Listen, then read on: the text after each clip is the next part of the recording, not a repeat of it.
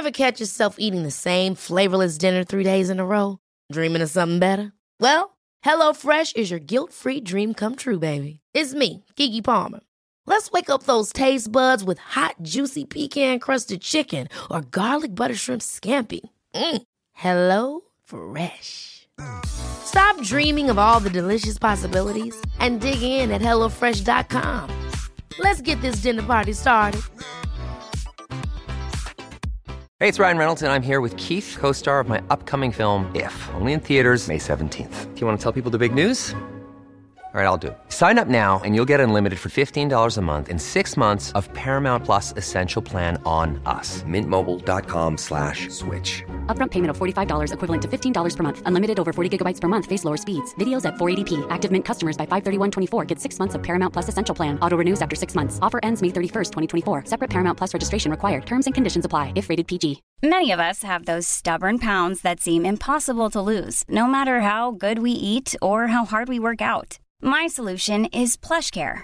PlushCare is a leading telehealth provider with doctors who are there for you day and night to partner with you in your weight loss journey. They can prescribe FDA-approved weight loss medications like Wegovy and Zepbound for those who qualify. Plus, they accept most insurance plans. To get started, visit plushcare.com/weight loss. That's plushcare.com/weight loss.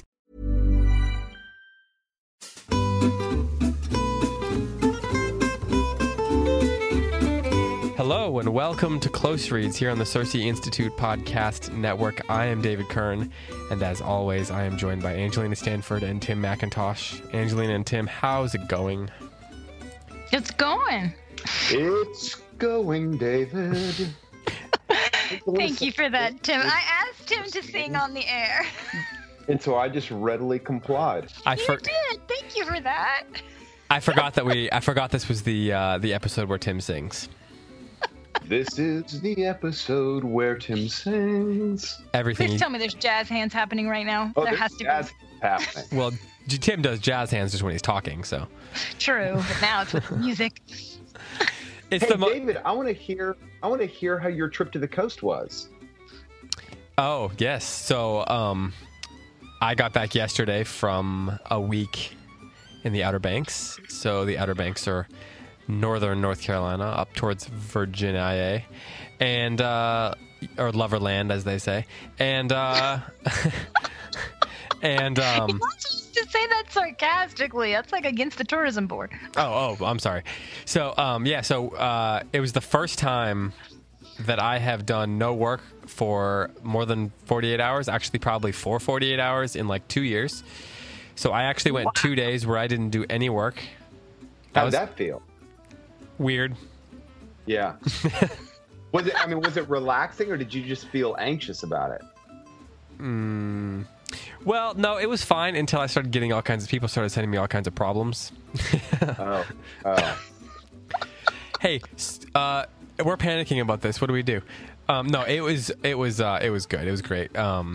We went with my wife's family, extended family, so there were like 15 of us in a beach house, and we were there for Sunday to Sunday. It was great. It was nice. The weather was like most of the week it was low 80s and sunny, and then the last couple days very windy and pretty cold, like 60s. I mean, for the beach, like you don't want to go in the water when it's 65 degrees and windy. At least I don't. So it was really nice, and it was weird. It was weird to not do any work for a solid 48 hours of that time, except post podcasts. Well, I just want you to know that while you were gone, I went into the office, and it was like a scene from Animal House. I mean, just...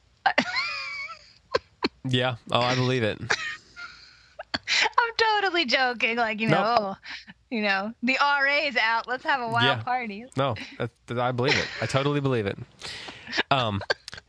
We did have some illnesses go through things, but other than that, it was, my middle son got strep throat while we were there, which was a bummer. Oh no! So one morning we got him there. We got him to the urgent care, which was 30 minutes away, pretty fast. So he kids are resilient. They don't really, we got him the antibiotic and some children's Motrin, and he was cool. So later that day, he went on a wild horse tour on a big Hummer, so he was happy. But he had to sleep. Quick recovery. Had to sleep. Yeah. Kids are just they don't as long as they're not like in a lot of pain, they just manage to figure it out. We get sick and we're like, oh, I feel lethargy. Someone shoot me. No, I'm a mother. I don't ever get to say that. No, but you can feel it. I can feel it. I got to suck it up and carry on. I'm more like the kid, I've just got to like take the children's Motrin and carry on. Well, anyway, we are here to talk about Gilead. We are here to talk about pages 128 to 160. So we are more than halfway, I believe, now. And then we'll wrap it up in the next couple episodes, and then of course, just as a reminder, we're going to discuss Agatha Christie's Murder on the Orient Express for a couple episodes there in October, November, and then we will lead that will lead into the forthcoming movie, and I want to do an episode discussing that adaptation. So I think that'll be a fun little change. That would be fun change of pace. And I'm looking forward to that. It'll be good. Yeah, I got a new copy of that book actually from my mother-in-law over the trip. That's nice. Yeah. So I couldn't find mine. I have a whole box of Agatha Christie novels in my parents' garage, but I couldn't. That was the one I couldn't find. So I guess I'm gonna have to buy it. And then my wife saw that my mother-in-law had one around, so she gave it to me. It looked brand new, never used, so it's worked out great. So that's coming down the pipeline. I'm trying to think if there's anything else we need to talk about. Angelina, you have a webinar coming up, don't you? I do. Tell us. Hansel and Gretel. Yeah, Hansel and Gretel. And when is that? That is September 26th, and it's still plenty of time to enroll for that. That's $10, and you can sign up over at our website, CirceInstitute.org. There's a calendar page for that. You can find the link on Facebook as well. It's $10, and I can almost guarantee there's like $8.50 worth of content I'm going to give. Well, I mean, you can't ever promise more than that. Like, that's a pretty good ratio as far as I'm concerned. It is, right? 85%, that's like a B? Come on. Yeah. I mean, what more do you want from a person? I'm going to put in some solid B work on this webinar. That's my promise to you. I mean, if people were paying $12.50, then you'd give them $10 worth, so... Exactly. That's how it works. I mean, you get what you pay for. Exactly. Taxes, man. The government took its share. Exactly. And so this is all you're going to get. Exactly. So that's coming up September 26th. We also have a conference going on in Colorado. That's going to be in October, and Tim's going to be speaking at that. So if you want to learn more about that, there's a few spots left. Colorado Springs. Looks like a crazy, beautiful, scenic thing y'all got going on there. I cannot believe it. Yeah, we're in gorgeous. The Glen Eyries, is that how you pronounce it? I think it's Glen Erie, but it's over. Erie? I think that's what someone told me, but I don't know. That could be a blatant lie. I don't know. They could have been wanting me to look bad on a podcast. But it's right next to the Garden of the Gods in Colorado Springs, so the views will be incredible. The speakers should be incredible. Because Tim's going to be there, obviously, and who else though? Yeah, well, actually, who else is Greg Wilbur, which leads me into our sponsor, because Greg Wilbur is the president of New College Franklin in Franklin, Tennessee, and they have been sponsoring the Circe Podcast Network, and we are, of course, really, really glad to be partnering with them in an ongoing way. He's been speaking at a couple conferences in a row now, and they've been setting up tables at the conference and all that, and they're going to do the same thing in Colorado. And if you have been trying to homeschool or raise your kids or teach in a school and following a classical pattern, then I think probably one of the things that most troubles you or concerns you about college is that whoever your kids go to for their higher education choice probably doesn't have the same goals in mind. But with New College Franklin, hopefully you can find the kind of college option for your family or your school that does have the same goals in mind. So they're interested in promoting Christian worldview and the classical 7 liberal arts in a setting that promotes conversation and dialogue and really great community. So if you are interested in all those things, head over to newcollegefranklin.org and check out one of their upcoming prospective student weekends, or just set one up for yourself. There's one at the end of this month, and I will be speaking at it. I heard that. Yeah, I think you told yeah. So I think I mentioned it on the last episode, and the part that got cut off mysteriously disappeared. I don't know. My shameless self-promotion never made it to the air is what I'm trying to say. It actually was mysterious. We don't know how it happened. Like, we literally do not know how it happened. So It just evaporated? well, remember Apparently all of our banter disappeared. Remember all our computer problems last week? the first 12 minutes of the show didn't show up. So The best 12 minutes. Take my word for that. well, Eradicated. speaking of mystery, that does bring us to this week's episode of Close Reads, because we're here to talk about Gilead, and much of this episode. Before we start the book, I have to give a shout out to a close reader. Can I Okay. do that? Yes, So- you may. I had mentioned on one of the previous Gilead episodes about how important it is to know what story you're in, and that I personally panic when I don't know what story I'm in. And we had a lovely close reader send me a book. She sent it to the office, and we all got a big kick out of, seeing if it was like a bomb or anything. And but it wasn't. It was a book, and it was so lovely because the book is about it's a fairy tale in which the main character has to figure out what story they're in, and it was. The guys at the office can attest that I got all choked up, and it really touched me deeply. And so that's a shout out to. It was so sweet. It's so sweet. And, the funny thing is she's got a Norwegian name. So I put the Crackerjack Cersei research staff on this to figure out how to pronounce her name, because this is how worried I was. And we practiced it. And, we even had a few different, like the Norwegian pronunciation, which I'm not going to try to do, but Graham can perform that for you at some other time. He's probably right now saying it like, how could she not get this right? So we think that her name is, and just forgive me if I get this wrong, but we think her name is Kirsten Harpen or Harpain. So thank you very much, and total shout out to you, and thank you. And you don't even know how much that touched me, and how much I needed to be reminded of the importance of figuring out what story you're in. So I actually read the fairy tale out loud to everyone who was in the office, and Graham bought a copy of it on the spot. No way. Yes. Which book was it? It's Goldilocks and the Three Dinosaurs. Clever. And it's very, very clever and very funny. We laughed. I cried, because that's what I do at fairy tales. So we laughed and we cried, and we looked up how to say her name. It was a great moment. Are you going to cry? Kirsten. Are you It's Kirsten? Kirsten, yes. Yeah. I think I've seen her on the Facebook page, so she's active there. So thank you. That just absolutely made my day. That was so That's incredibly great. sweet. So are you going to cry when you do the Hansel and Gretel show? Or Hansel and Gretel webinar? Not for $10. Well, I mean, it's $10 times however many people go, right? Yeah, times 2 people. So for $20, you're not getting. All right, people, have more than 2 of you show up, and Angelina will cry for you. I feel like this is turning into the Office episode. Can we combine points? All right, well, let's talk Gilead. This is an interesting section for a couple of reasons. This is my favorite section so far. I actually have something to say about it. Mine too. Mine too. You've had much to say about this book so far. No, but only after you start asking me questions. This time I have like a page of notes written. Oh, you came in with predetermined opinions? I know.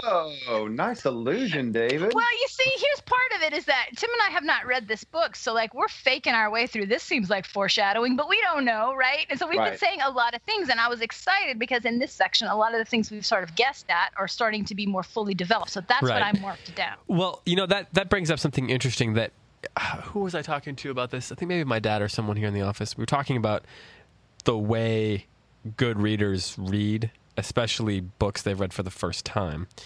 And one of the things you're saying that you're kind of faking your way through it. And I think that's the wrong word, because it's not really true. I've been thinking about this too. I think that Tim and I have read enough that we pick up when an author is drawing our attention to something.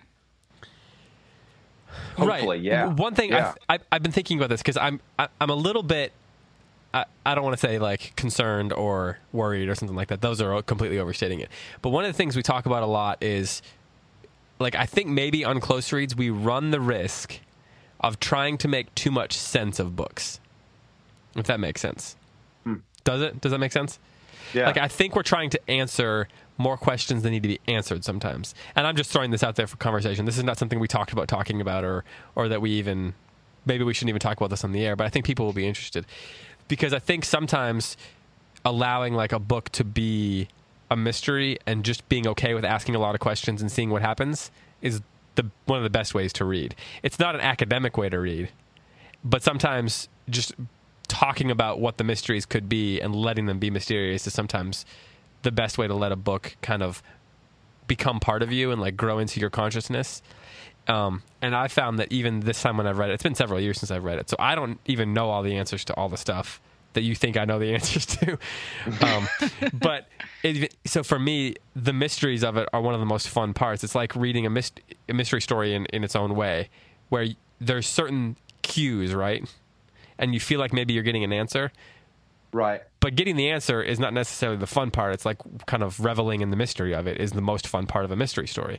And a book like this, where there's so many threads that are hanging loosely in a sense, or characters who are not fully developed yet, or, you know, we're not sure where she's taking us, or where's the narrative, or what's the plot, or whatever. Sometimes it feels like trying to answer all those questions is not always the best thing to be concerned about. And I'm being a little bit, you know, I'm being a little bit, like, I'm not saying we're wrong. I guess so, yeah. I'm not saying we're wrong to talk about the things we're talking about, but I've just been thinking about this, you know, in my spare time while I was driving to the beach and so forth.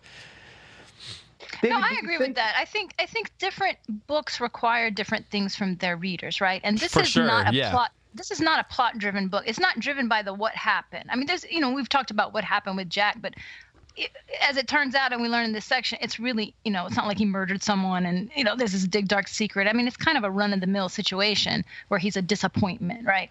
And but I don't think that wasn't like the heart of the mystery of this story that had to be unraveled. It's very meandering and rambling, and I think that's the point, is that we're just supposed to be with him in this moment and reflect on these things. So I mean, I agree with what you're saying, because different books require different things. I think this book requires a lot more of just kind of settling in with these characters, you know? Yes, definitely. I think settling in with the pace of it, of course, is a big part of it as well. I think that's an interesting way of putting it. Is wallowing good? Tim, you were only if I'm allowed to think it's sad. Yeah, well, I mean, you could. I don't care what you think about it. Angelina, you heard it here first, folks. Tim, go ahead. I don't think what I want you to think about a book is really going to have any bearing on how you actually think about it. You're a pretty independently minded person. Go ahead, Tim. It strikes me that a good book like Gilead always has a surplus of meaning rather than a small amount of meaning. And so it seems like some of the sleuth work that Angelina and I are doing, the faking it, that Angelina used the word that we were faking it, a lot of it is just kind of trying to determine where the meanings of the book will lie, and kind of like trying to pick up threads to see if these are really substantial threads that tie this tapestry together. But until you know the end of the book, you really don't. It's really hard to locate what those threads are. Mm-hmm. Mm-hmm. It's hunch work right now. I mean, it's kind of faking it. It's just it's sleuth work right now. But to your point, David, I mean, I wonder if that's part of the reason that it might feel like we're ironing these books out too much, is because we're sort of we're trying to figure out what the meanings are, what the themes are, and what the kind of like unities are.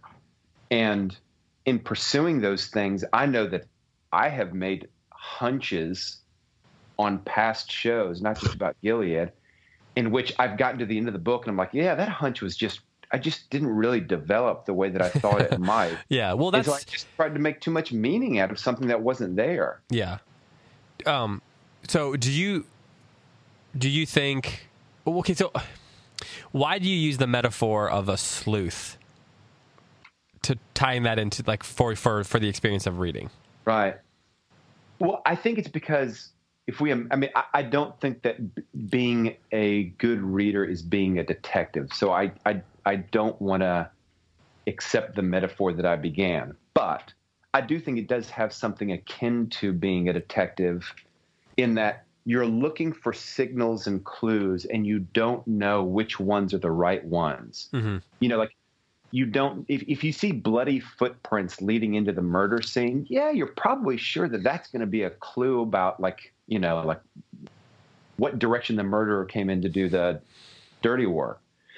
But most of the work that we're doing as readers is not so blatant as bloody footprints leading to the scene. For me, thus far in this book, one of the only like really bright thematic clues that we've received is we just received it in this reading. It's about the history of the young Boughton, but so much of the other things in this book that we're trying to determine whether or not that Angelina and I at least are trying to determine whether or not they're themes that are going to play out, they're not so brightly marked. I want to speak a little bit more to this issue, though, because maybe we just need to make a couple of distinctions. So C.S. Lewis says that reading literature is an experience. Right? Mm-hmm. That is the primary purpose. We are supposed to experience this world that this author has created. And so you're absolutely right. There is a way that you can talk about a book that destroys the experience. And so when you're talking about we just need to kind of sit in with these characters and let it grow on us, I think that's absolutely right. I think what you're getting at is that you're supposed to experience it and live with that experience for a while, and it changes over time, and you change, and your perception of the experience changes, and all of that is absolutely true. Mm-hmm. But there's also a way that you can talk about literature that deepens your experience of the book. And I hope that that's what we're doing. I hope that we're not talking it to death in a way that is destroying the experience. But I hope, I use the metaphor of the travel guide. When I'm a teacher of literature, I'm the travel guide. I'm just here to point out the monuments, right? Give a little back and look at this and look at this, and and let you be able to have some sort of markers as you walk around to be able to know what you're looking at, like what Virgil does for Dante in the Inferno, right? Because Dante is completely overwhelmed and confused by what he's experiencing. He doesn't know what it is, and Virgil just stops him and says, well, no, this is what this is, and this is who this is. And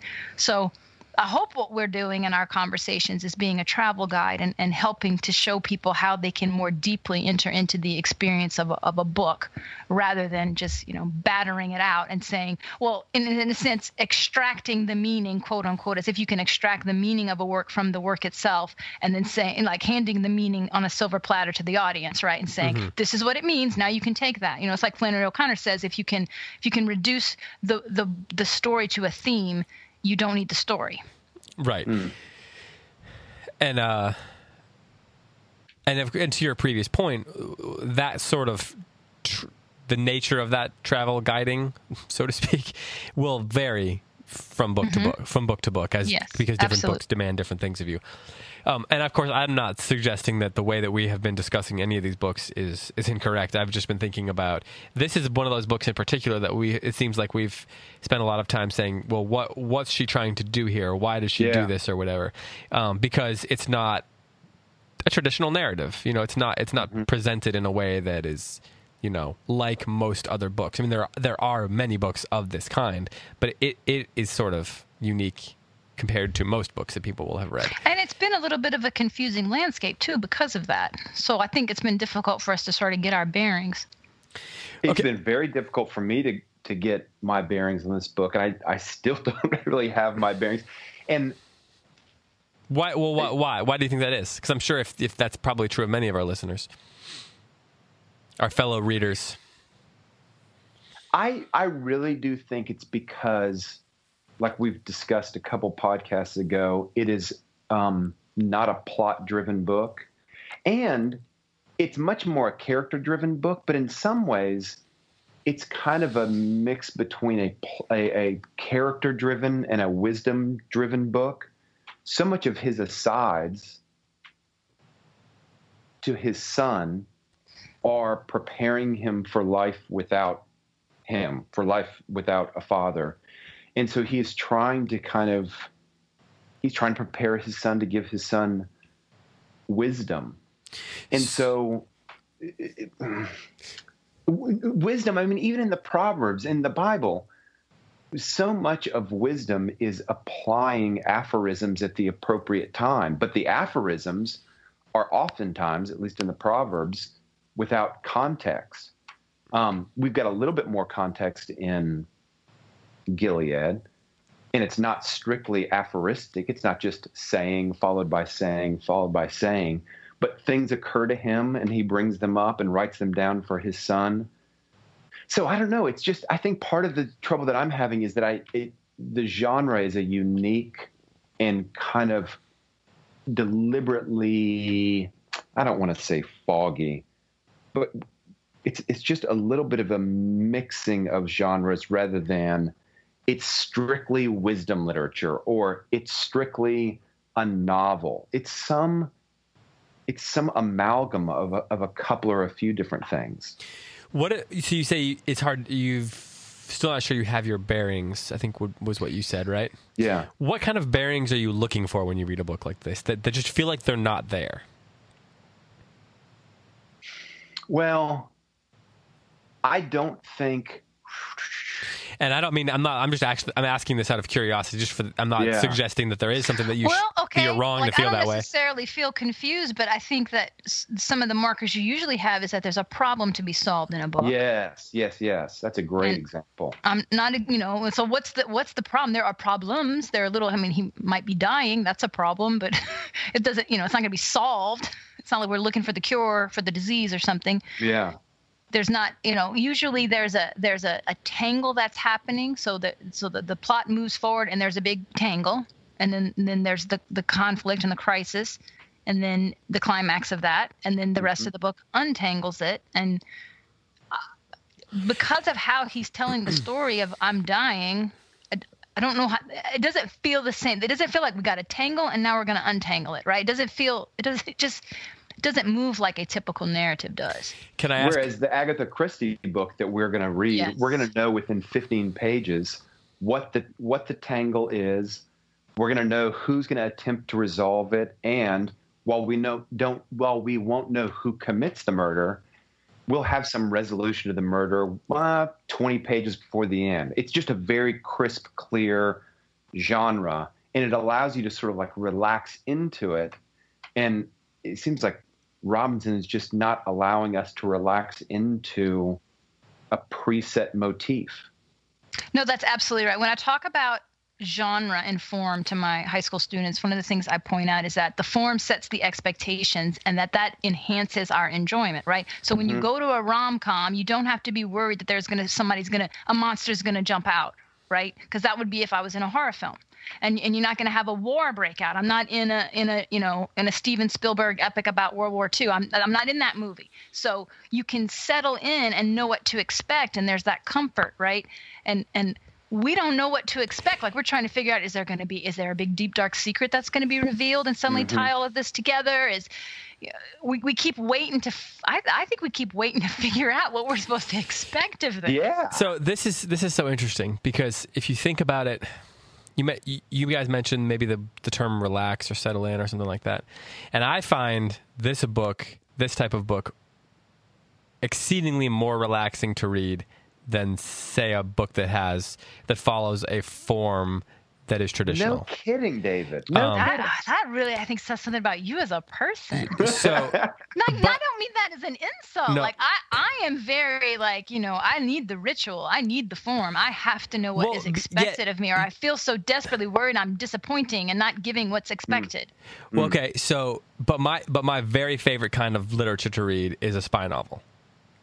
Which is very form, which is extremely, often extremely form-based, but the best ones are not formulaic. And I think one of the things that I'm wondering is, it's the same thing with a rom-com or with movies in general.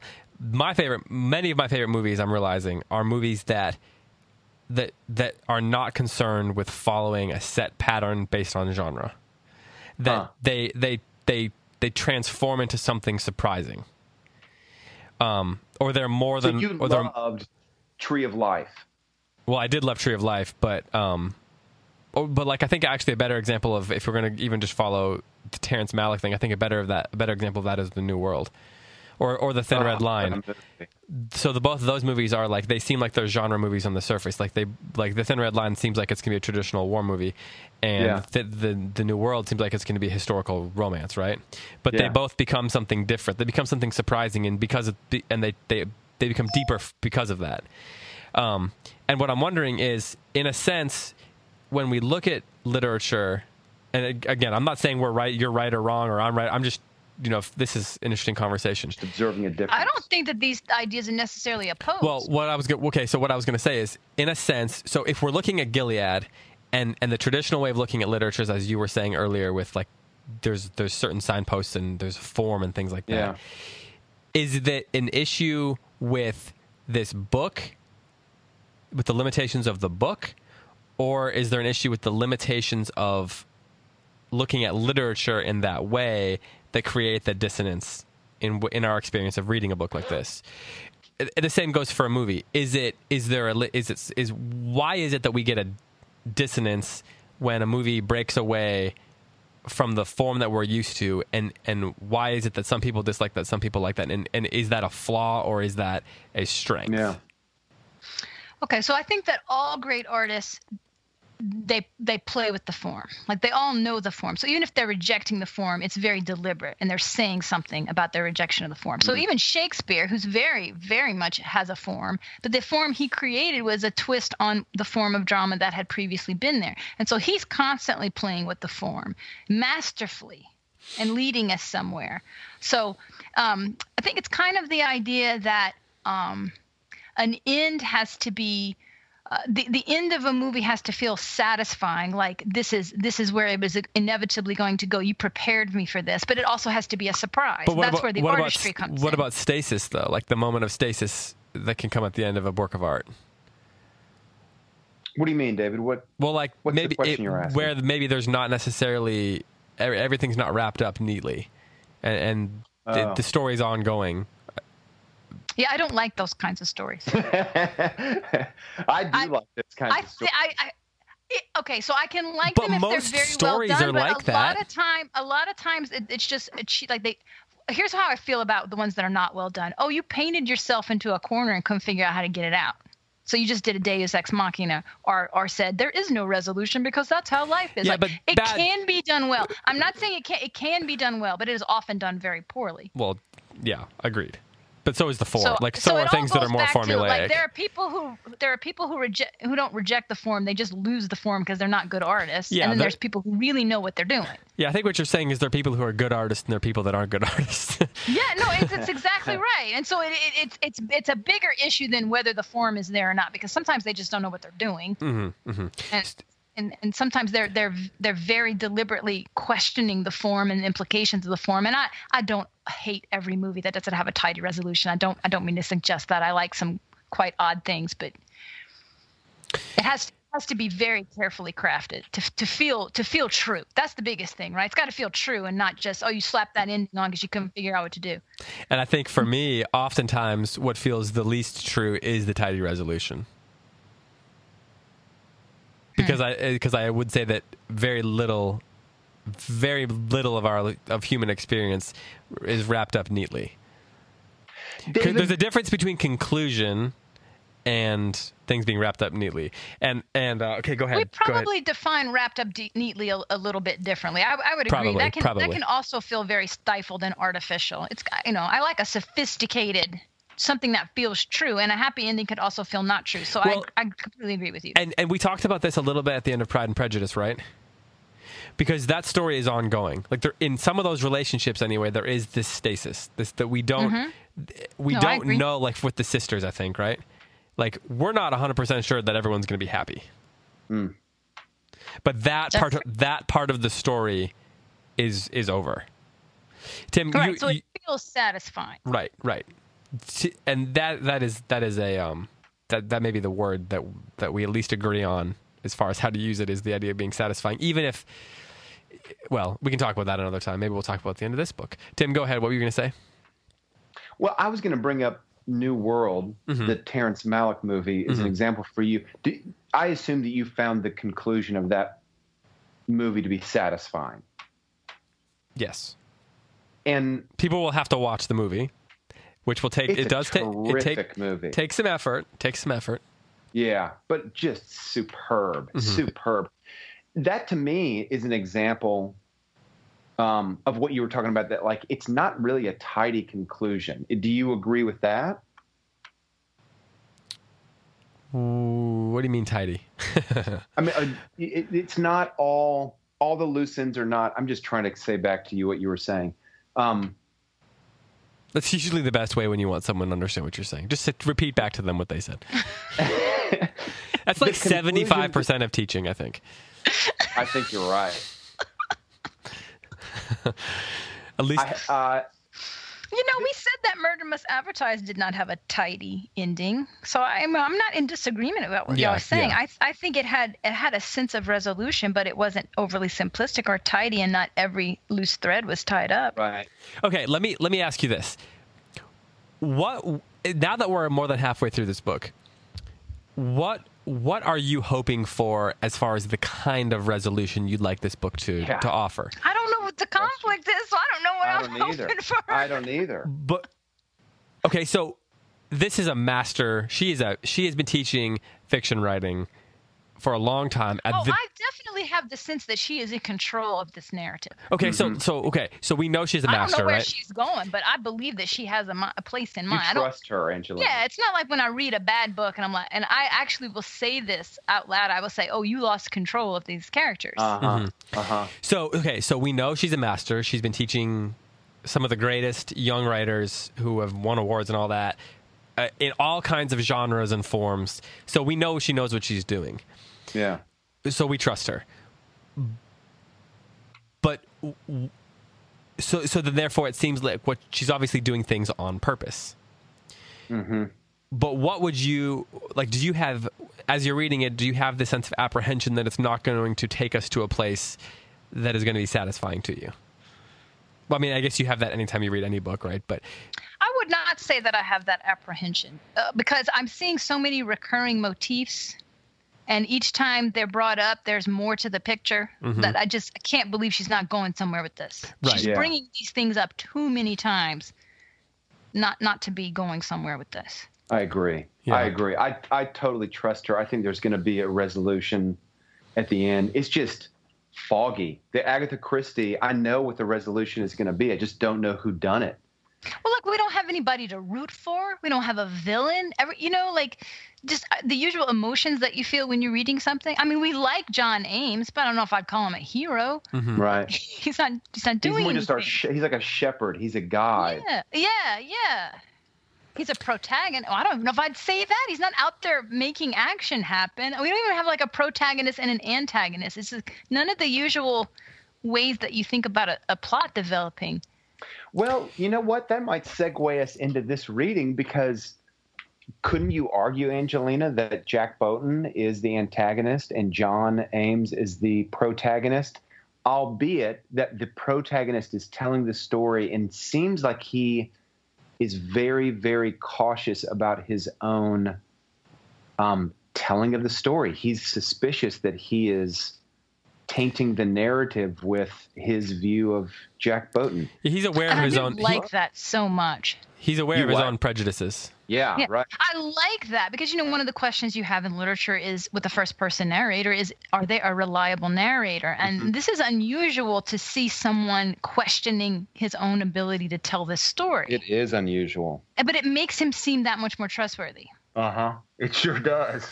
Okay, so speaking of your segue, I want to move there. So one of the reasons I want to talk about this, about the way we experience literature and the idea of like the mystery. There's a lot of mystery in the way that people experience literature and the way literature kind of exists, and the way any given book can capture a person and not capture another person and lead to questions and not answers and all these sorts of things we're talking about. Because I find it so fascinating that in this section, we get both this lengthy conversation about predestination, which is really interestingly not just him reflecting on predestination. It's part of it is a dialogue, which is rare in this book, and it's in the same section that we're coming across the revelation about Boughton, young Boughton himself. And I know that she didn't write it with these these groups of pages in mind, but it felt to us that way, and I think there's also like something mysterious about that happening for us. And in this conversation about the predestination, it's so much of what he is trying to say is, I'm not exactly sure how it works. This is a mystery. Yes. And yes. young Jack is not content with that entirely. Yeah. And Jack's wife John's wife is sympathetic to Jack. Well, that scene really just highlights so many of the different things we've been talking about, right? So John doesn't know if he can trust Jack, right? Is this an honest question? Are you trying to set me up? Are you a true inquirer into this mystery? Or are you just being divisive? But that's the question he's been asking all this time. Why are you hanging around my family? Why are you playing ball with my son? Why are you helping my wife move furniture around? Like, what exactly is your intention here? And so that all comes to that head, and I don't know what the answer is. I was asking the same thing. Like, does he really want to know? Is he picking a fight? What's going on? And then for Lila to speak up and kind of side with him also highlighted so many of the things that we talked about in terms of him being a threat, or what's the nature of that threat, and exactly what's happening there. So it was a very well crafted scene in that it highlighted so many of the things that we were picking up on. I still don't know that he's a very mysterious character. He is. I don't know. Was he just being a troublemaker? Starting a fight about predestination, which, John Ames is absolutely right. That is a very common fight that goes nowhere. Yeah. And people very often start that conversation just to pick a fight. Yeah. Anyone who's taught 17-year-olds in a Protestant classical school gets this conversation once a week. Right. And it's walking through landmines. There's there's no way to answer these questions if someone's trying to start a fight. You guys know about L'Abri, the Swiss kind of Christian study community that was started by Francis and Edith Schaeffer. Yeah. There's a story that L'Abri prided itself in addressing all sorts of questions. Everything was up for consideration. There's a story that I heard secondhand, which was Edith Schaeffer said there's only one question that we don't allow to be discussed at L'Abri, and that is the question of predestination, which is additionally, if that is true, and I kind of believe it's true, if that's true, it's really kind of shocking because Francis Schaeffer was a devoted Presbyterian, and it's the Presbyterians, I probably consider myself one.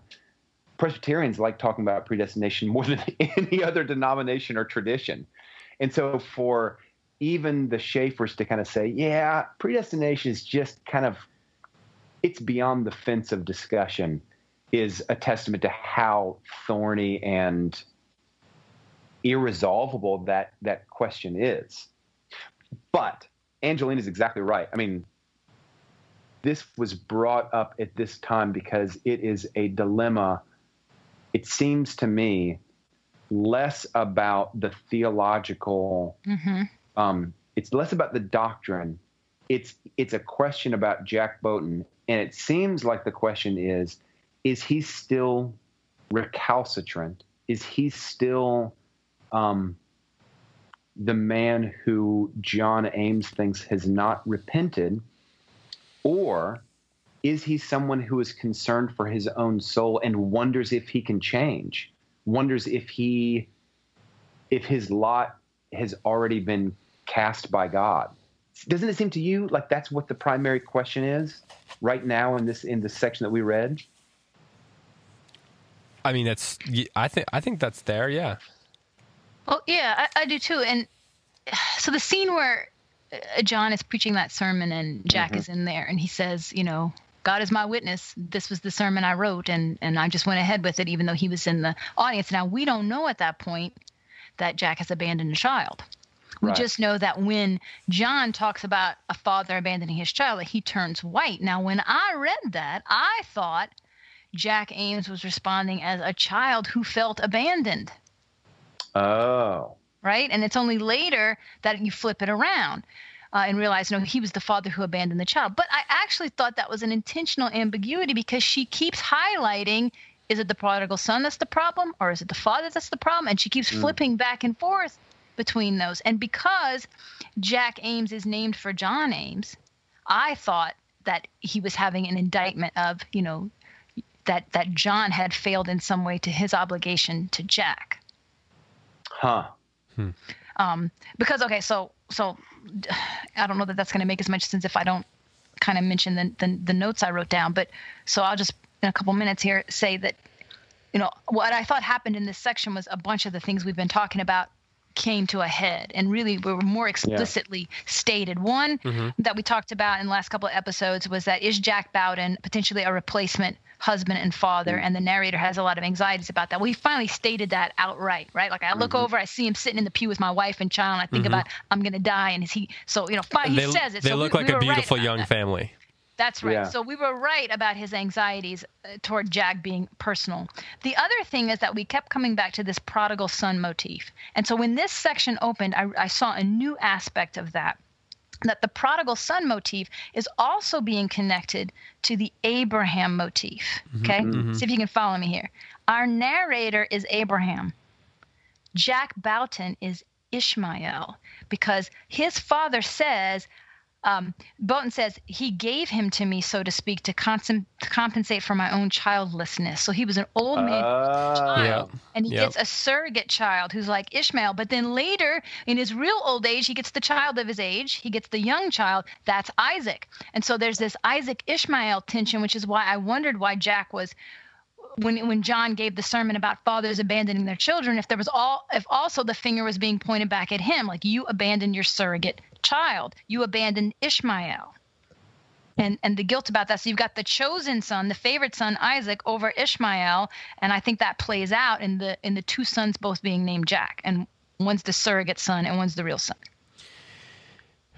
In a sense, it seems like, this might be put a little bit harshly, but it does seem a little bit like Ames has sort of not abandoned Jack Boughton, but he's certainly. But there's a sense. There's a sense in which his feelings for Jack, like he recognizes in himself that he feels very differently about him than he would about his own son. Like older Boughton, he recognizes in the earlier section that older Boughton will forgive his son for anything, and that John couldn't forgive Jack for what he did. But then he recognizes, if he writes to his son, if he was my real son, if he was my real son, I could forgive him. And he tells his own son in the letter, I will love you no matter what forever.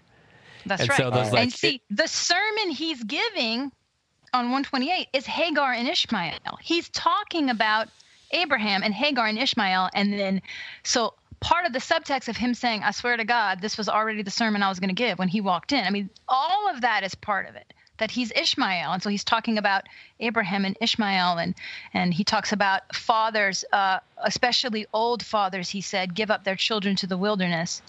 Yeah. There's a lot of subtext going on here. You think?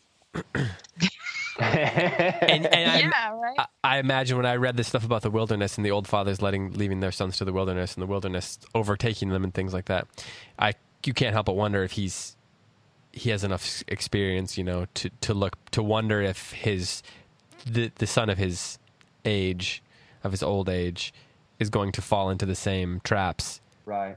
As younger Jack did. Sure. There's that as well. Well, that's part of it too, right? Doesn't Ishmael goes and marries the wrong kind of women? So, and Isaac goes back to his own people. So there's also, there's that element as well. Can I press? I'm about to get just slightly theologically heretical. I've been waiting for this for 2.5 years. Just do it, Tim. Yeah, you can't preface anything with that. Finally. I think, Angelina, that motif, that makes a lot of sense to me. That John Ames, our narrator, is kind of in the position of Abraham. He has this young son, the son of promise, it feels like. He was not going to have, and he got him when he was very old. And then he has this other son, Jack, who's kind of a surrogate son to him, who's kind of, he's gone off the path, or at least John wonders if he's gone off the path, and he's kind of playing the role of Ishmael. Now, it's interesting that he brings up Karl Barth as someone who's edifying to read on the question of predestination. And Karl Barth, his solution to the problem of predestination is kind of fascinating. And I don't know that it'd be edifying for our readers for me to go into it, but he believes, in short, that Jesus both was the punished one and the resurrected one. And it, short version, leads to Karl Barth to this position where he's he's a universalist, it looks like. He believes, he at least hints that he believes, that all will be saved at the end. And so I wonder if this is what John Ames is kind of toying with, that maybe it's a question of, is Jack Boughton, if he is recalcitrant, is he doomed? Or does the grace of God expand even to include Jack Boughton at the end of time? And I wonder if that's and what not just the theological question is for Marilynne Robinson, that she's articulating through John Ames. I love this because this also fits with the motif, right? Because Ishmael is of the wrong line, right? He's the rejected line. Isaac is the chosen line. That fits in with your predestination thing. So if Jack Ames feels like I'm Ishmael, I'm the rejected line, then his question of predestination becomes super personal and loaded. And he's basically saying, are you still my father or not? Is there any chance for me to win back this relationship, right? So in that sense, it's almost like this twist on the prodigal son saying, can I come back? Yeah. And waiting for the father to say yay or nay. And it does. I mean, it fits in squarely with the New Testament uses Ishmael and Isaac as sort of like the articulation of predestination. So it plays that theme with perfect chords. Really does. Yeah. Yeah. So he's, am I elect or not? Is he the chosen son? Am I not the chosen son? Right. So yeah, it puts that conversation in a whole different light. And, David mentioned before that Marilynne Robinson was a big fan of John Calvin. I mean, she knows John Calvin taught predestination before predestination was cool. And if she knows John Calvin, she knows like the extremely thorny theological issues that are raised by the question of predestination. So I don't think I ever would have seen this, Angelina, if you hadn't raised this idea that John Ames is kind of like in the role of Abraham, and we've got an Ishmael and an Isaac. I don't think I ever would have seen that. That was a really astute observation. Oh, thank you. Well, where do you want I've just been sitting here enjoying the conversation. Where should we go now? Well, I just want to say, part of me wants to go back to what we started the show with, the question of kind of reading for genre or reading for pattern. It was so satisfying for me to read the backstory of Jack Boughton so here it is. This is a spoiler alert. Do not keep listening unless you want to know what happened to Jack Boughton. He had a daughter out of wedlock, and he apparently just kind of walked and didn't do much, if anything, to provide for the girl. And the girl's mother was apparently she was living a pretty impoverished life, and the child's life was pretty consistently in danger. And the child dies at age 3, gets an infection from a cut in her foot, and she dies. And meanwhile, Jack's parents and John Ames had taken significant pains to provide for the child and the child's family because Jack hadn't done anything. So that's the kind of backstory. Now, to go back to the question of kind of form and genre, it was so satisfying for me to have that information, because then I kind of could go back and I revisited the sermon that John Ames preached, and I thought, now I understand. Now I understand where his concerns lay. But I don't know if that's actually addressing form, David. It seems like that's more just addressing the mystery kind of got unlocked, and I found it really satisfying. So I don't know that it has much to do with form as we were.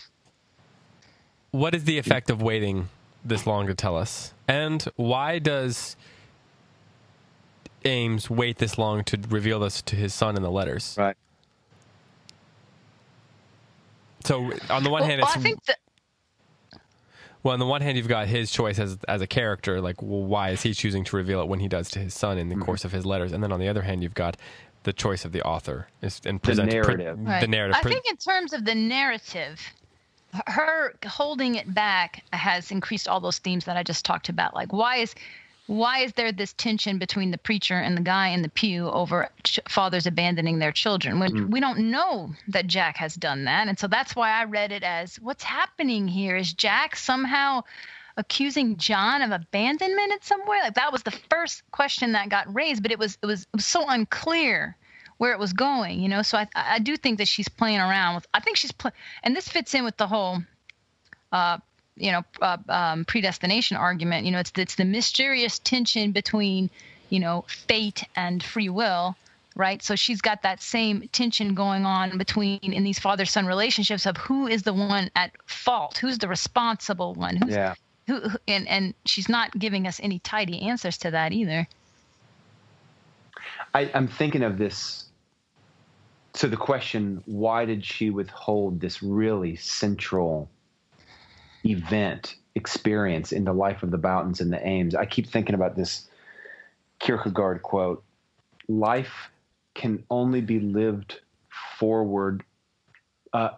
Life can only be understood backwards, but must be lived forwards. Oh man. And it's like she has withheld all of the experience that makes sense of this telling of the story. She's withheld it. And part of her withholding it, it seems like it really reflects wonderfully on John Ames's character. He is withholding it from his son because he's so suspicious of his own motives. He doesn't want to cast aspersions on Jack. And so it shows up as a real indication that John is he's a caring man. He's a generous man. He is slow to judge. But life can only be understood backwards. It's the thing that kind of like makes the story make sense now. Not that it was senseless before, but it makes so much more sense now, having understood kind of like this big event late. It makes sense. And so we can go back and retell the story, and it's a lot more coherent, a lot more sensible. Yeah. First of all, I think we need to have a sponsor for Tim's weekly Kierkegaard reference. Who would sponsor Kierkegaard? Like, it ain't going to be a soft drink. 8 thick books. But second of all, I think one of the things that is really interesting is the way Ames seems to be asking himself to what degree he needs to offer grace to Boughton. Young Boughton, because he recognizes in himself that he does not have the demands of fatherhood, right, on him, like truth. Like he recognizes that there's not that inherent undying love that the father of the prodigal son has for his son within him. And so he recognizes things about Jack, and so he says I can, like, he when they go to the house to talk about the article. And he says, I knew I was going to take it back. What I really wanted to do was go over there and see how things were going or something. And he says, I conceal my motives from myself pretty effectively sometimes, which I like. That was a great line. Yeah. But he also has this whole mini diatribe, if you will, about dishonor. And how, do you remember that? Yes. Oh, yeah. So they have this whole conversation, and it's at the end of the section that we read. He says, it's at the end of the section that reveals Boughton's, behavior, what happened, the story, how he left and didn't come back for 20 years and all that. He says, Jack Boughton had no business in the world, and this is on 156, involving himself with that girl. It was something no honorable man would have done. However I turn it over in my mind, that fact remains. And here is a prejudice of mine, confirmed by my lights through many years of observation. Sinners are not all dishonorable people, not by any means, but those who are dishonorable never really repent and never really reform. Now, I may be wrong here. No such distinction occurs in Scripture, and repentance and reformation are matters of the soul which only the Lord can judge. But in my experience, dishonor is recalcitrant. When I see it, my heart sinks because I feel I have no help to offer a dishonorable person. I know the deficiency may be my own altogether. So there's so much internal turmoil going on in him about how do I interact with this man? Do I fear him? And he talks about in the previous section that we read about warning. Should he warn his family about Jack? And he doesn't know if he hasn't changed, then yes, he should warn him. Can he change? In his life thus far, he has been dishonorable. And there's and now, but it makes more sense now. It's not just a general warning against someone of bad character. It's a warning of don't marry this guy Lila because he abandons women. Right, and then but she is the one that says in the conversation, everything people can change, everything can change.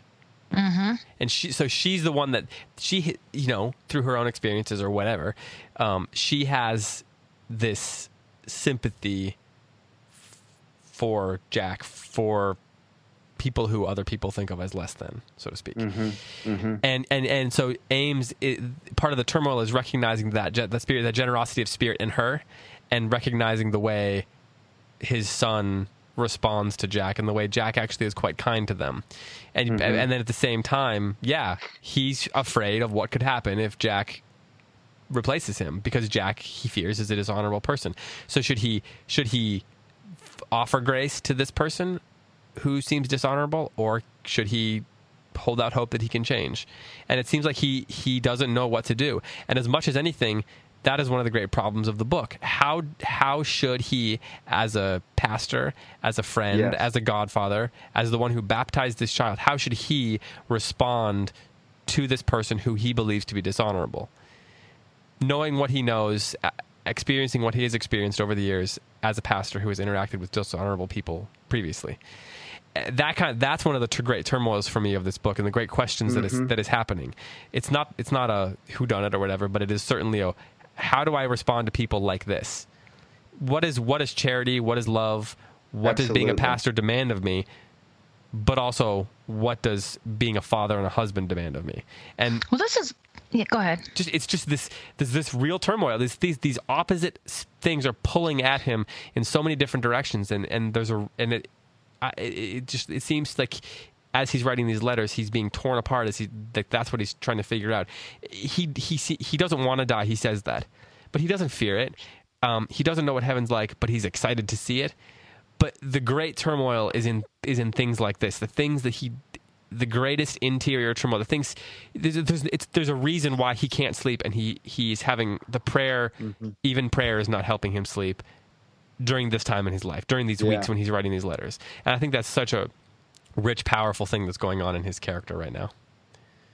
Anyway, I just went on that diatribe. Go ahead, Angelina. But I love it, though, and I think you're right. And I think that what's happening here is that she's juxtaposing a great many things and asking what is the proper response to this, right? So she's getting at some very just human things, not just things that John Ames struggles with, but all of us, right? So what are the things she's put in tension? Well, one of the things she put in tension was war and peace, right? So sometimes there's a time to go to war. Sometimes there's a time to pursue peace, right? We all just agree in principle that these things are true. The question comes in, how do you know when is which? And of course, how do you know when... We have a character that represents each of those in his father and his grandfather and his father, respectively. And they are at war with one another. They don't know how to reconcile. John doesn't know how to reconcile. We don't know how to reconcile, right? How do you have the wisdom to know when is it time to pursue peace and when is it time to go to war? How do you know when you're supposed to forgive and forget and when you're supposed to warn people? And of course, he also directly he contrasts, he juxtaposes the idea of the scribe and the prophet in this section. So following in that same pattern, and he says that the prophet's the one who loves the people, and the scribe is the one who doesn't. And that goes along with what you're saying there, the juxtaposition of these, it's a fine line between when you go to war and when you go to peace, or when you have peace. Do you go to peace? I don't know. When you pursue war and when you pursue peace. But yeah. Exactly. And I've seen some of those conversations on the Facebook page of some people feeling uncomfortable with, how far the father goes with peace, and some people being uncomfortable with how far the grandfather goes toward war. I mean, they absolutely do represent the extremes of the pole, because a Quaker is a total pacifist who doesn't go to war ever. Right. And the John Brown revolutionary is, the most extreme radical, let's murder everybody in their bed. That's how we bring social justice around. So they're the complete opposite poles. They're the extreme poles of those two positions. And John Ames is trying to sort out, how do you reconcile that? And it's shown beautifully in the fact that their relationship is not reconciled, and not until after the grandfather dies, and there's an attempt to sort of reconcile it all. But these are all of the questions we have asked, and really it all comes back to wisdom, right? That these are and love, which is what you just said. Love is the difference. And he's struggling with what's the right way to love everyone, right? I have to love Lila and my son because I have to protect them from anybody that wants to hurt them after I'm not here anymore. But I also have to love Boughton, my friend, by loving his son. I have to love and forgive Jack Boughton for whatever he's done. How do you love people? What's the wisest way to go about that? I mean, I think most of us are just really thrashing around in the wilderness with some of these ideas too. How do you apply these things? I have no idea. Especially to the people who have either hurt you deeply or maybe even more so. How do you love the person who has deeply hurt the people you most love? Right. And also another thing that makes it really complicated, how do you love people that you're afraid will do harm to you or the people that you love? Yes. Which it seems to me like that's the situation that John is in. I think that he would not be wrestling with such passion internally if he was not afraid of what would happen with Jack Boughton after he died. If he's not afraid that Jack is going to swoop in and take his wife and kid. Mm-hmm. And, I was thinking this week, I was visiting my friends and Andrew and Marianne, and I'm the godfather to their kids. I was on the porch on Saturday morning, looking out over the street. They live in a quiet suburban neighborhood in Seattle. And this guy walks by at like 9 o'clock in the morning, and he's wearing camouflage. Hold on. We need a sponsor. We need a sponsor for the Tim's weekly story. Brought to you by. I'm going to bring in all Jiffy Lube, the fastest oil change with the fastest rabbit trail. And Tim's weekly anecdote. Anecdotes with Uncle Tim. Get your oil change while you listen to Tim's segue. Go. Get your avuncular oil change. You know someone out there right now is like sitting in the waiting room of an oil change place, or like sitting in a Take 5 just like listening to this show while we're talking about it, and their brains just exploded. We can see you. That would be a lot to accept. Yeah. Go on, Tim. He doesn't look particularly dangerous. He just looks misplaced. Right. And I think my godchildren, if he's a dangerous person, my godchildren are, in harm's way.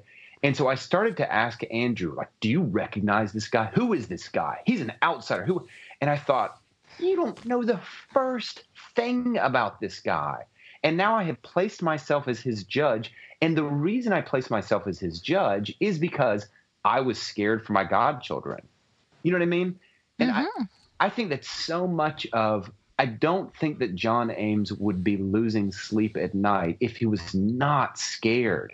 And I think so much of the cruelest judgments that we place on people are when we ourselves are scared for ourselves or for someone we love. And so ordinarily, I honestly think this, if my godchildren were not if I was not worried for them, then I would have no problem just going out in the street and just having a conversation, getting to know the guy, and I wouldn't be scared I wouldn't be scared about anything. But it snapped into me it's not like it was a little bit of a cruelty that I found in my heart, and it was just motivated by that kind of fear. But also but there was also a good side, a flip side to that you were trying to protect. It's true. Well, it's the whole mama bear thing. That's when they're fiercest, right? Yeah. And so I think part of it is the exact same thing that you're talking about, where we're not sure if Jack is actually a threat. Like, it would be easier if he just did something horrible right now, because then we'd all know. John would know, and then he knows what to do. I warned them against the bad guy, but he doesn't know if he's still a bad guy. Right. There's so much ambiguity there. We don't know if he's a threat or not. Yeah, is he a threat, or is he just misplaced, to borrow Tim's word? Yeah, is he coming around because really he's hoping for some reconciliation, or is he starting trouble? And home after 20 years of being abroad. I mean, that's kind of an evidence that he's probably coming home for something. Yes, and then this is the section where John admits, I can't believe I didn't think about this before, but he's probably, because he thinks his dad's going to die, he's probably here out of a good sense of being there as his father leaves this world, and all I can think about is hurry up and leave. So there's possibly good motivations for him being there. All I'm going to say is y'all need to read Home and Lila. Really? Thanks. Yeah. Let's add that to my list. Home is actually, of the three, it's the one that is the most, it's like the most closest to my heart book, as to borrow Tim's phrase, out of the three. Really? I love Gilead. Lila was a mystery to me, and Home is the one that it was the most, I don't know, it felt like the most, I don't know, this is going to say something about me too, affecting? but the most affecting to me, the one that meant the most to me. But rereading Gilead, it is so rich to read multiple times. Even the way she harkens back to other things she said previously and just building all these layers. This is the kind of book, you talked about threads, and I think you were talking about how threads come together and they like begin to reveal something. In a book, and usually that's plot based. I feel like what we're having here is we're still having threads coming together that are creating a tapestry, but it's just revealing it in a different way. And there's so many illusions that are bringing things to the surface and all that, and maybe it's popping up, and it's like different threads in different parts of a tapestry popping up at different times, and they're all going to meet in the middle, as opposed to something linear. And the linear nature is what we're used to. It's the classic mystery story. The classic spy novel, or the Western, the classic genre novel, the romance or whatever. But here we're getting it in this non-linear nature, but it's still these threads that are popping up, creating a beautiful tapestry. And right now, half of that tapestry is created. It's just not all. Maybe it's not all the bottom or all the top. And what we're going to watch is it kind of come from the edges in a circular pattern almost until it comes to the middle. Until it comes to the middle, and it's finished. So you're saying even when I get to the end of this, I'm not going to really be at the end? I have to read the other books? No. This book ends on its own. It has its own ending. The other two books, David, but they're amazing. Are they told in a similar fashion to Gilead? They're very different. So, I don't know if they're very different, but Home is about Jack. So it's the same timeline, but it's from Glory's perspective of Jack coming home to see his father. Which we know she's happy. Right. So He tells us that. It starts with her arriving home, and then it's the story of Jack coming home and all that means. And Ames is the peripheral character. And then Lila is about Lila coming to town. So I am so curious about that one. Like, what brought her to town? Yeah, that one. As I recall, I know of a few people, one of which is going to be a guest on this podcast, secret guest coming up, for whom that is one of their heart books. We'll just tease that out there. Well, we've been going for an hour and 15 minutes. Let's go to some final thoughts here. There's so many passages we could touch on. We could read one passage and talk about it the whole time, but this was a good conversation. But what are some final thoughts that you have before we say farewell? Angelina, you go first. Unless you want Tim to go first. My gut is telling me we are not going to see some of these tensions resolved because they're just the mystery of being human. That we don't know what the right thing to do is in so many situations. So my guess is we're not going to have a nice, tidy, and it was a sign from God, tell or not tell, and then I knew what the right thing was like. It's not going to be like that. He's just going to have to make the best decision he can, and it's it'll be flawed. That's my guess. Timo? From page 154, there is a tendency among some religious people even to invite ridicule and to bring down on themselves an intellectual contempt, which seems to me in some cases justified. Nevertheless, I would advise you against defensiveness on principle.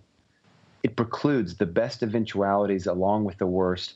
At the most basic level, it expresses a lack of faith. As I have said, the worst eventualities can have great value as experience, and often enough, when we think we are protecting ourselves, we are struggling against our rescuer. Yeah, that was a good line. Great line. David, do you have a closing thought? That is a good passage.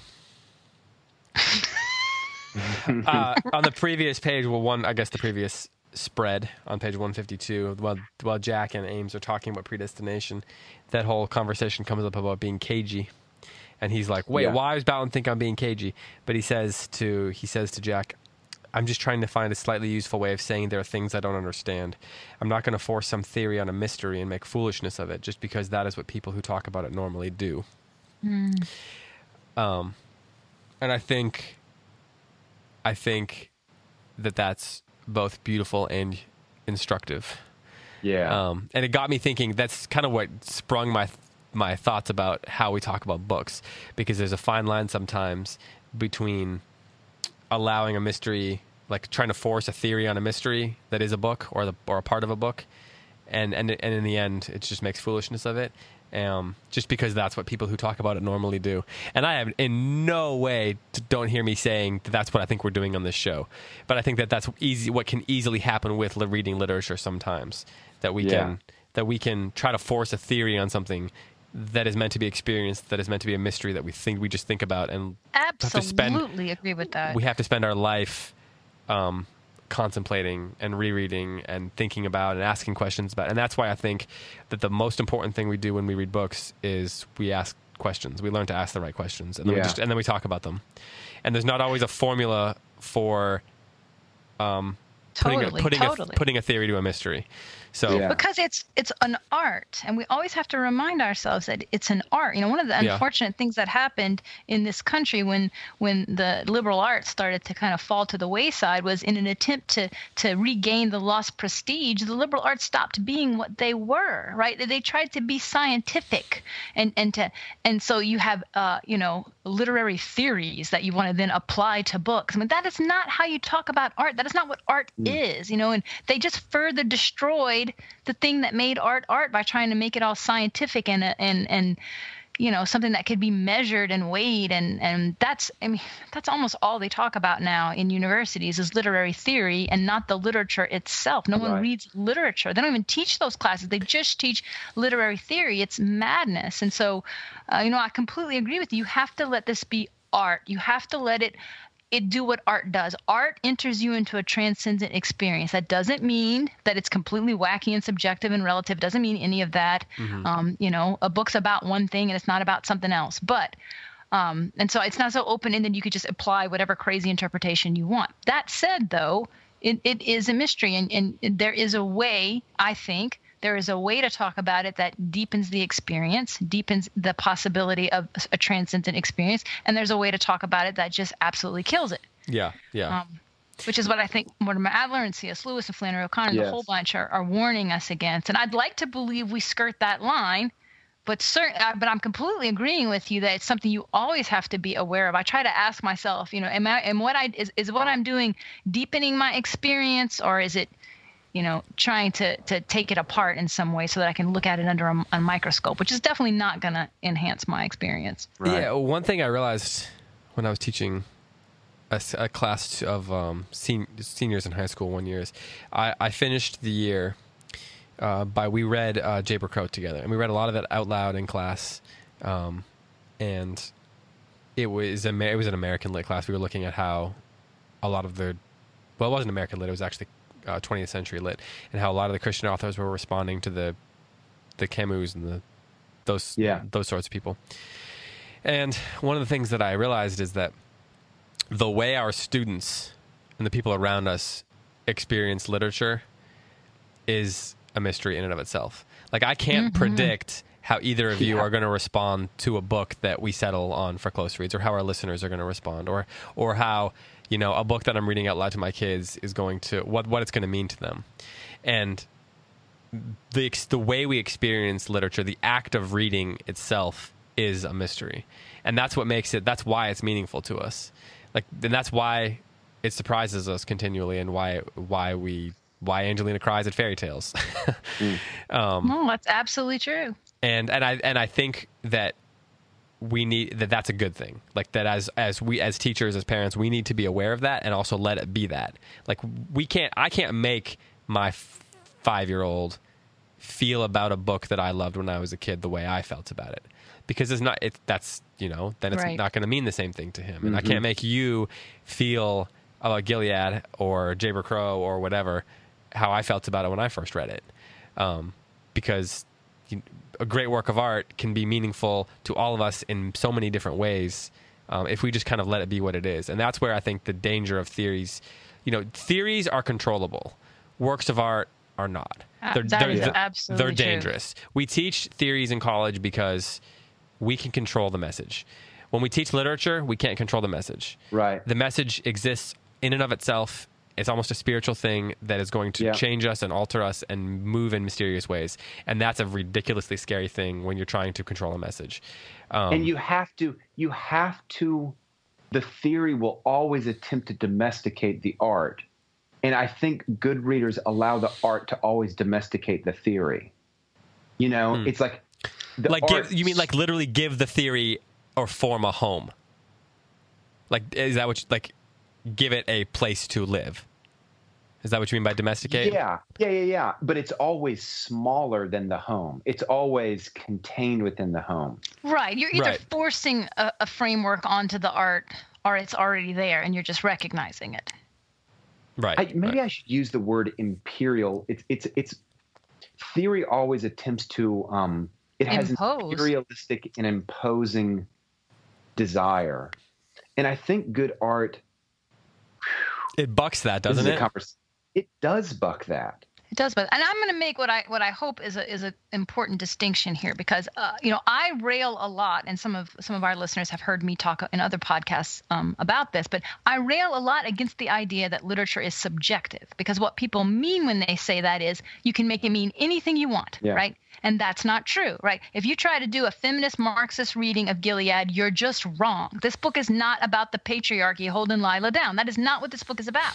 You're wrong. You cannot make it say that. So because words have meaning, and because stories are about one thing and not another, it's not subjective. It's objective, and it's our duty as the reader to figure out what the words mean. That said, the experience is mysterious, right, and transcendent, and means many different things to many different people. And those are not they're not the same thing. So one, literature is not subjective. Two, it is mysterious, and that's not the same thing. And I do think you talk about the idea of signposts or travel guides or whatever. And sometimes what we're not necessarily trying to give people information about the monuments because we want them to feel a certain way, so much as so that they can help understand how they feel about a book. Yes.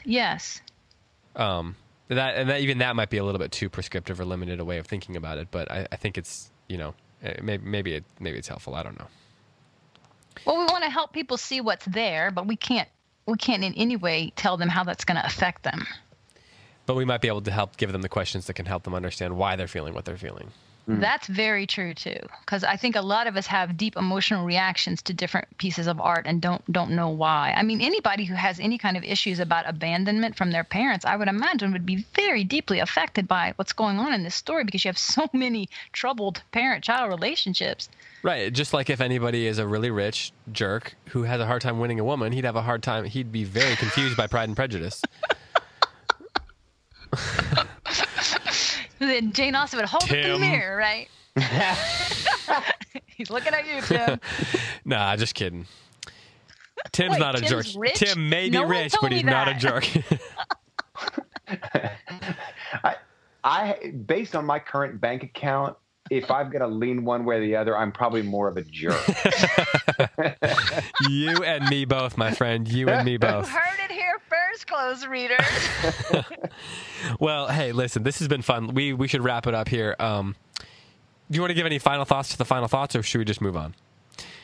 I really enjoyed today's conversation, and I appreciate you diving in. I really do think that it's a struggle that we have to always keep in our mind about the right way to talk about art, because literature is an art, and so it's difficult to talk about anything. To talk about a painting or a piece of music, like music deeply affects me. And then when I later read about how music is crafted and what's going on, I understand my own experience much better. But I'm sure there's a way in which I could sit through a music theory class that was poorly done and it would destroy it, right? I would be so, and when is the bassoon going to come in, that I would not have the experience. It's the same kind of tension. It's one of the reasons why Northrop Frye says you can't teach literature, you can only teach about literature, which I think is an important distinction. It is That's interesting. Go. Sorry, did we interrupt you? No, that was just it. That literature is art. It can't be taught like, history or math or science. It has to be taught and talked about as if it's an art, because that's what it is. And C.S. Lewis talks about the danger of treating books as historical artifacts, which I think can be a temptation when you're studying the older books, right? Like, I'm going to read Greek history and look, it is about the Trojan War. No, it's not. It's about the human condition, because it's a work of art. Well, it's about all of it. Yeah. It's a great work. It's about everything. I agree. And when we go to a museum and we look at one of the great paintings, choose one of the whatever great painting it is, the first thing we have to do is we have to stand there and look at it, right? You can't get there and the first thing you tell your students to do is, if the first thing you do is break it down by some scientific thing about what the painter's doing with light, then you haven't allowed the student to have a meaningful context for what the artist is doing with light. Like, the painting, the student who is an avid painter might find that interesting from the get-go, but not every student's going to. And the first thing you have to get them to do is just look at it, and so they have a context for what you're telling them. And that's hard with literature because it's long and it's a different experience. But the metaphor applies. On the work of literature, because the more removed the piece of literature is from our own time and culture, the more difficult it is to see what's in front of us. And so you need more tour guiding for the older books than you do with something modern, because you have to help them. Dante is very difficult for that reason. Yes, right. You do need a guide. And something like Gilead, you don't have to be nearly as tour guide about it, because this is the world we live in. But 2,000 years from now, someone might need help to know what the heck's going on and who's John Brown and all this other kind of stuff. They're not going to get all these references and know what's happening and who are the Quakers and yeah. Well, this episode turned into the Return of the King of close reads. Wait, what?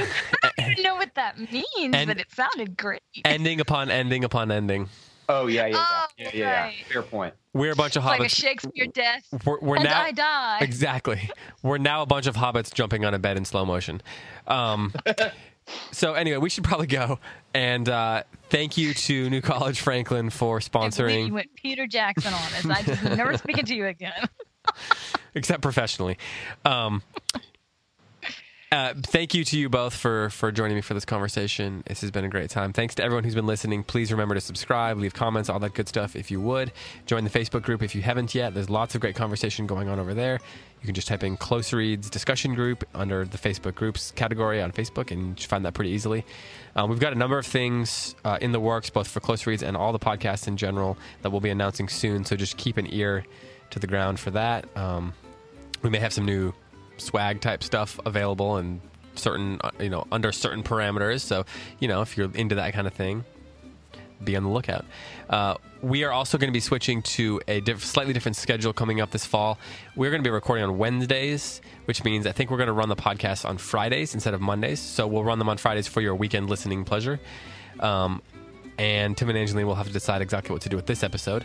But in the future, that's what we'll be doing. So just plan your listening accordingly. And that is it, I guess, for this week. For Angelina Stanford, for Tim McIntosh, and for all of us here at CiRCE, I'm David Kern saying farewell and close reads on the CiRCE Institute Podcast Network. Thanks so much for listening. We'll talk to you next time.